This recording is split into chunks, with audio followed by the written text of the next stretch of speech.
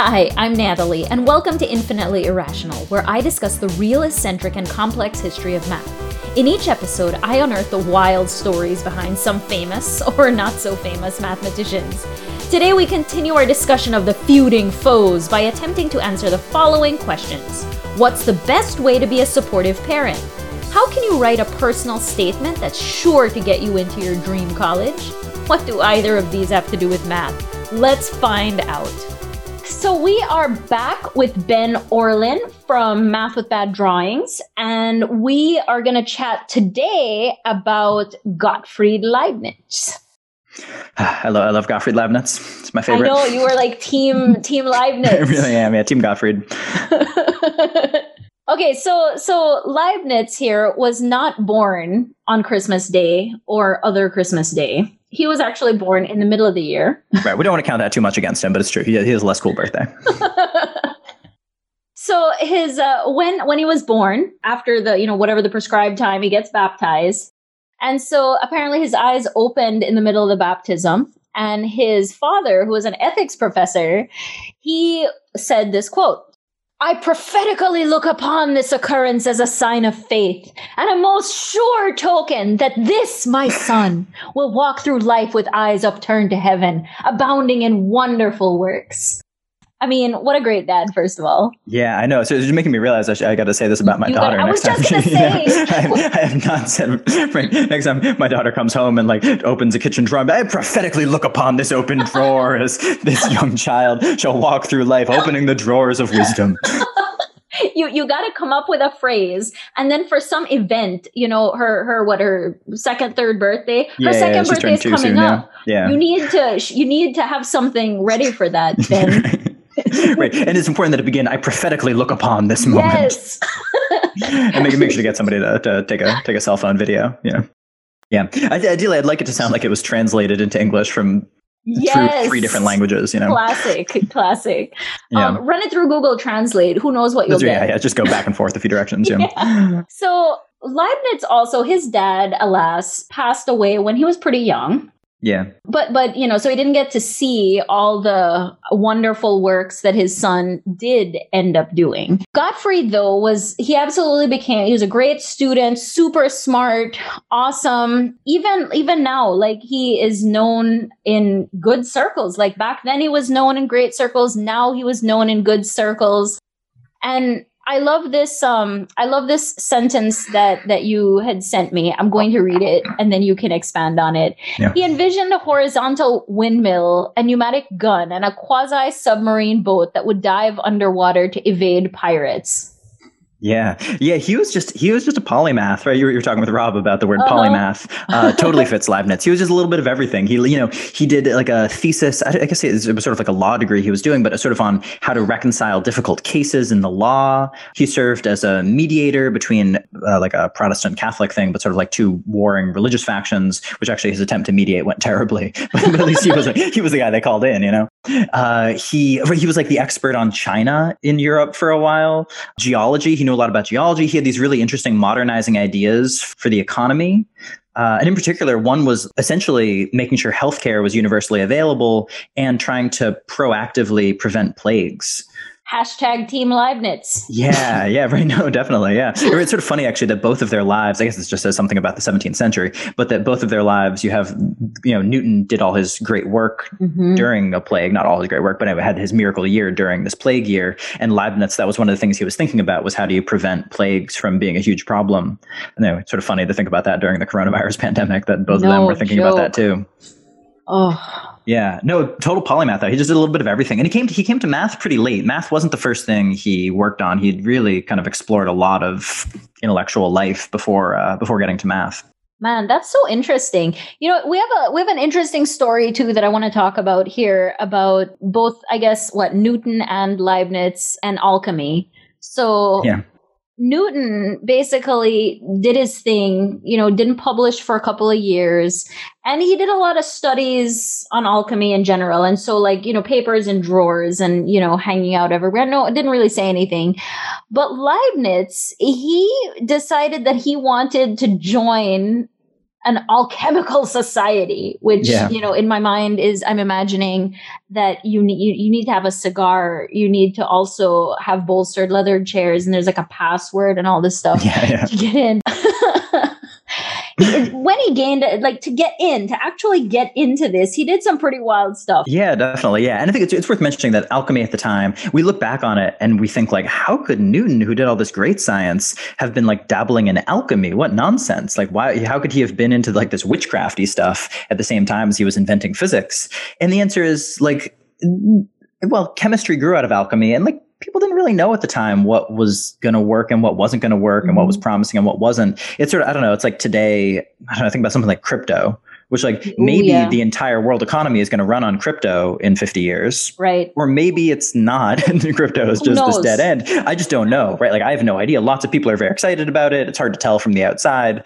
And so I think of alchemy as a little bit like that. Like maybe it's going to turn into chemistry, or maybe it's going to be nothing, and we just don't really know. It's so funny that that's how you think of it, because I think of it like, alchemy. Like, my ideal state is fantasy stuff, and I'm all about Gandalf, keep it secret, keep it Like, I am like, alchemy is a real thing. It's just living in like a parallel world to us. So I'm like, alchemy, no problem. That's really funny. Like the 17th century is a magical time when alchemy worked. And so of course you'd want to join the Alchemy Society. Yeah. Yeah, but so Leibniz joining the Alchemy Society, he wants to join this alchemical society.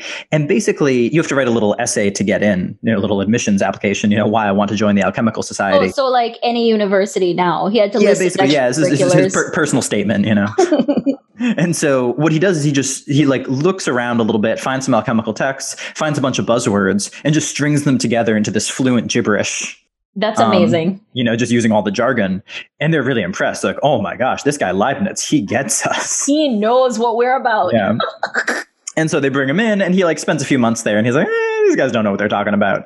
And then it calls them, it's a gold making fraternity, which I guess they had made him the secretary of their whole thing. Like, they really respected this guy. He's like, I have no idea what's happening. He's a brilliant guy, so it makes sense. They were like, you get this guy into the club. He's going to be useful. And then he eventually got a sense of it. And he was like, this is not for me. This is not going anywhere. As far as it goes, Newton was definitely one of those people that he was all about, I don't care who reads my stuff. I'm not going to publish, whatever.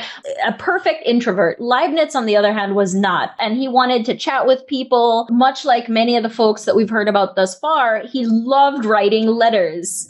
Yeah. He wrote, I did the numbers or something like we have 1,000 correspondence he had during his life, and a total of more than 15,000 letters. Which is a lot of letters. I don't know. Like my Gmail inbox has that many coming in, but I don't send that many going out. And it's a lot easier for me to type an email than it was for him to write a letter. Yeah, and a lot of my emails that I send are like, okay, great, thanks. Presumably Leibniz's letters were a little more detailed than that. So I think of him as like the guy who he's the guy who he would have had 100 browser tabs open. He would have been texting 80 different people in all these different group chats. Slack, Teams.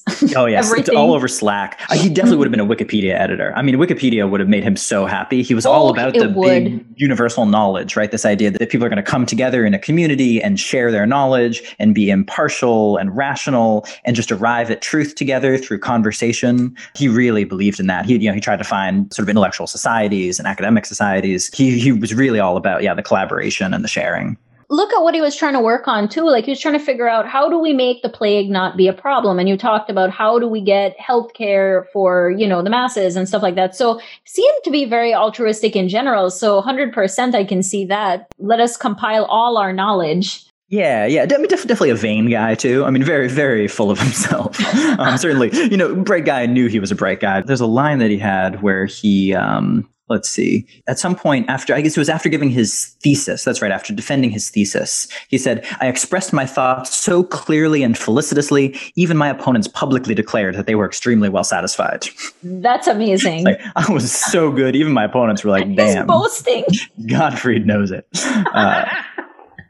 Yeah, and it's funny, right? Because like all his letters, all his everything, if you try to piece it together, it's not really organized. Yeah. And actually, we've got this philosopher, Bertrand Russell, that has this quote about Leibniz and his disorganization that's funny following on the heels of what you just said, where he was like, I'm so amazing. And everybody was like, yeah, let me tell you as Leibniz how amazing I am and how amazing other people think I am. And so other people are now going to weigh in.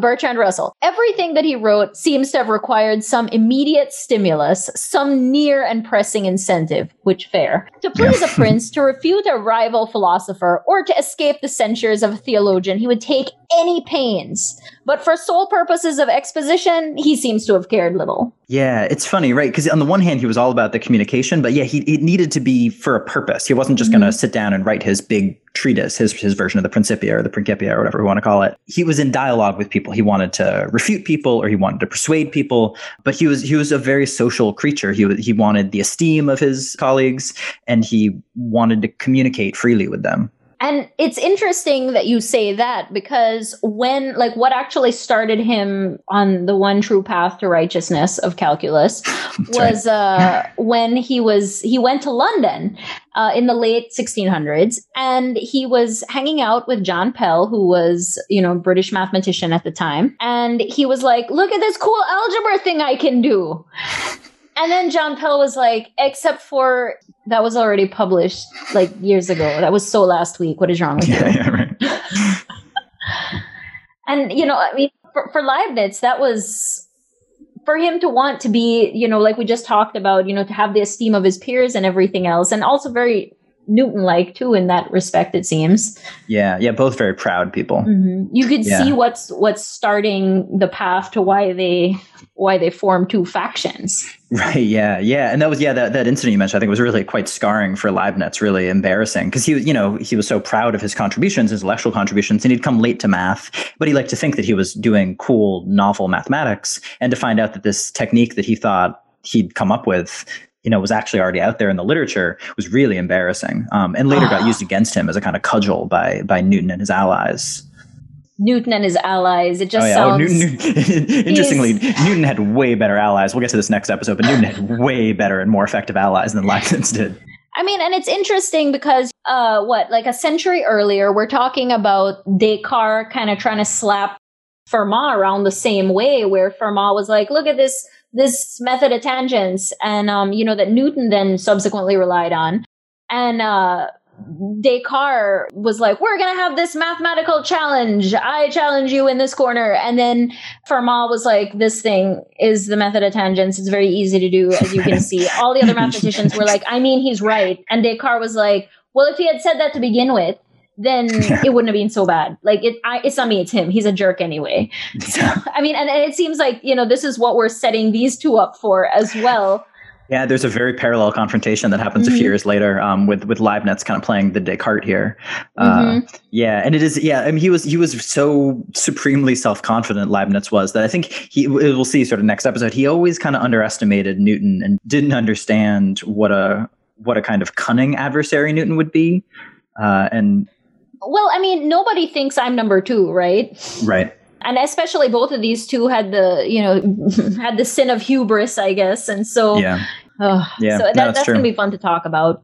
Yeah. But anyway, so he gets subsequently scarred and he's like, oh my gosh, this is terrible. So then he starts jumping in and reading everything that he possibly can to get his hands on. And so once he felt appropriately ready to join the conversation, he did. And he actually was, if you don't like what they're saying, change the conversation. He kind of did that. He started using definitions. And so we talked about Newton using fluxions and now fluents. Fluents, and yeah. Leibniz uses what we talk about today with calculus. Yeah, he was so good at coming up with notation and language for things. So, even words like constant and variable, Those are things. Perfect sense. Yeah, exactly. Yeah. He has, I think this is some stuff I've been researching lately, but I think the equal sign that we use, he didn't invent it, but he was the one who, at the time, the sort of natural choice for him would have been to use this little funny kind of fish-looking symbol that Descartes used to mean equals. Huh.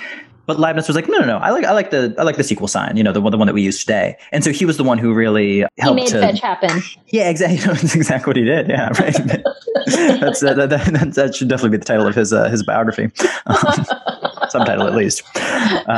Yeah, so he did, he did other notational things. And this is something that you talk to mathematicians, even today in the 21st century, and mathematicians love his notation for calculus, just the way beautiful. the way he expressed the ideas, this big, beautiful curving integral sign that looks like this kind of fancy S, really captures the idea of like, it's kind of this infinite fluid thing. And his notation for derivatives looks like a fraction, which is nice because a derivative isn't exactly a fraction, but it's a lot like a fraction. It's basically a ratio of two infinitely small things. And so writing it that way, as though it looks like a ratio, is really quite nice. And his little symbol, just putting a D in front of something means that you're talking about kind of an infinitely small part of the thing. So dx is like an infinitely small piece of an x, which is, it turns out to be a really nice way to write things. And I wonder too, right? We talked about the fact that his life, he was a mediator, he was a polymath. I'm just going to say that because, shorter than describing his resume in 2 words or less. It's a long resume, yeah. Right. And because he probably dealt with so many different people, you think about Newton, who was like only focused on the one small group and the very advanced. And you think of Leibniz that talks to, everybody. How do I make this accessible to everybody? And so likely, that's probably what his head was thinking. Because if Newton had talked to literally anybody else, obviously his work is so hard to read. But Leibniz having the opportunity to be social, or I guess the desire to be social. Yeah. And he had this kind of specific vision for what calculus would be. He was the one who gave us the word calculus too, right? He applied that word calculus, which it comes from the little pebble like on an abacus. Oh, I did not know that. Oh, yeah. Calculus. Yeah, that's why also I think one or both of them, Stephen Strogas talks about this in his book, but one or both of them died from, I think it's Leibniz, I guess, died from calculus in the sense of like a kidney stone. But there's like calculus also, right, because it means pebble. It's the Latin word for stone or pebble or rock. And so it comes up in medical contexts too, where you get a calculus, or renal calculus, I guess, is a kidney stone. You know more Latin than me. Well, we've now covered everything I know in these podcasts, and not only that, but half of the stuff I've said is lies, and it's up to the listener to figure out which half. But yeah, so Leibniz gave us the word calculus, and the abacus to me is a really good image, right? You picture an abacus, and it's just like this little toy thing, and you move around the pebbles, and you figure out the truth. And that's all you have to do is you have to slide some pieces around, and they reveal the truth about the world. And that's what he wanted calculus to be too. Calculus was going to take this really hard philosophical idea of the infinite and the infinitely small, and you just move these little symbols around the page, and now you understand the truth. Now problems have been solved. And he had this dream of kind of doing that with everything. He was like, we should come up with a universal alphabet that lets you resolve all philosophical questions that way, where you express them with symbols, and then you kind of manipulate the symbols, you distribute across the parentheses, and you cancel the like terms, and then bam, you've got the truth. And that was really his vision of what it should be like to reason and to think. It should be you apply the rules and we arrive at the truth. Which is basically every current mathematician ever these days now. Yeah, it's a very modern view. And also it's like, that's what a computer is, really. A computer is this symbol manipulator. Yeah. And Leibniz was also really interested in binary notation. He was the one who developed a lot of our current understanding of binary and how that could be useful. So there were a lot of ways in which he was really a very computational thinker. He worked on this kind of 4-function calculator thing for a lot of time. Was it really the same one that Pascal work that I think it was growing out of Pascal's work. Yeah. I think it was a kind of bit of a boondoggle. I think Leibniz spent years on it and didn't really get all that far. It took him a long time. Look how entwined everything is, right? Like it just talked about how entwined all the things are. Everybody breaks it open just a little so that we can eventually have this awesome breakthrough. Yeah. And everybody, right. What they all do is they all go back and they read and learn about whatever the most recent interesting people have been doing. You're always building on whatever the current cutting edge is. You're never just going to leap your way to the cutting edge. Even someone like Newton was really informed by lots and lots of current work. He wasn't just, even though he's very solitary, he stood on the shoulders of giants. Yeah, that was exactly the same thing I was going to say, was that he said, like, he stood, standing on the shoulders of giants. That quote that was in, who was it? Keith Devlin's book. I mentioned it in the Fermat trilogy because it was like, how do you actually get this great breakthrough? It's because you're walking through steps that others have made, and then you become, the giant, even though it's not just you. Yeah. It's funny. And I think both Newton and Leibniz probably had a bit of the syndrome where they say, oh, of course, I built on the work of many brilliant people. And you're like, well, which brilliant people? Right, exactly. Which brilliant people? Like, oh, many giants in the past. Look at me. Here I am up on the shoulders. And it's like, well, Newton, maybe you want to acknowledge Robert Hooke, who did a lot of the work that and maybe Leibniz, you want to talk a little bit more about the things you learned in these exchanges with these. No. I stand here on the shoulders of giants. Or maybe either of them want to mention the fact that, it's not clear they knew, but a lot of this calculus had been developed a century or two prior in India. It's like, those are giants in Don't say anything. Right, exactly. Me. Yeah. I'm the giant. Right. Focus on me, standing please. on the giant. Yeah. This is a sidebar, but you know who's also like this? One of my favorite songwriters is Paul Simon. Uh-huh. And I've listened to interviews with him on occasionally, and I can't do it because his lyrics are so wise and beautiful. And in interviews, he's so petty and doesn't want to give anyone else credit for anything. It's like, oh, Paul Simon, you're a beautiful artist. Just be generous with credit. But that's not the way geniuses are. Geniuses are not apparently often very generous with credit. Yeah, we should encourage geniuses to be a little more generous. I think they really should be. Also, I guess I'm glad I'm not a genius. Like, everybody would probably hate me. Yeah, I guess, you get a lot of subtweets when you're a genius.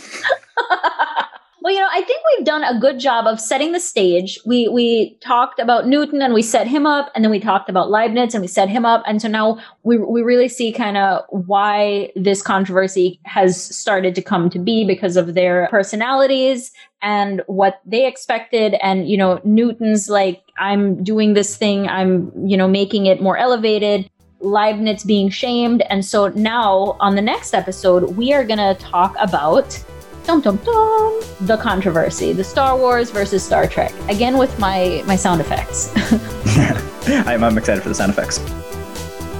Thanks for joining us for today's episode of Infinitely Irrational. Can't get enough of the math and fun? Visit us on the web at infinitelyirrational.com for math and research behind the stories. Connect with us on Facebook, Instagram, or Twitter, or email at podcast@infinitelyirrational.com.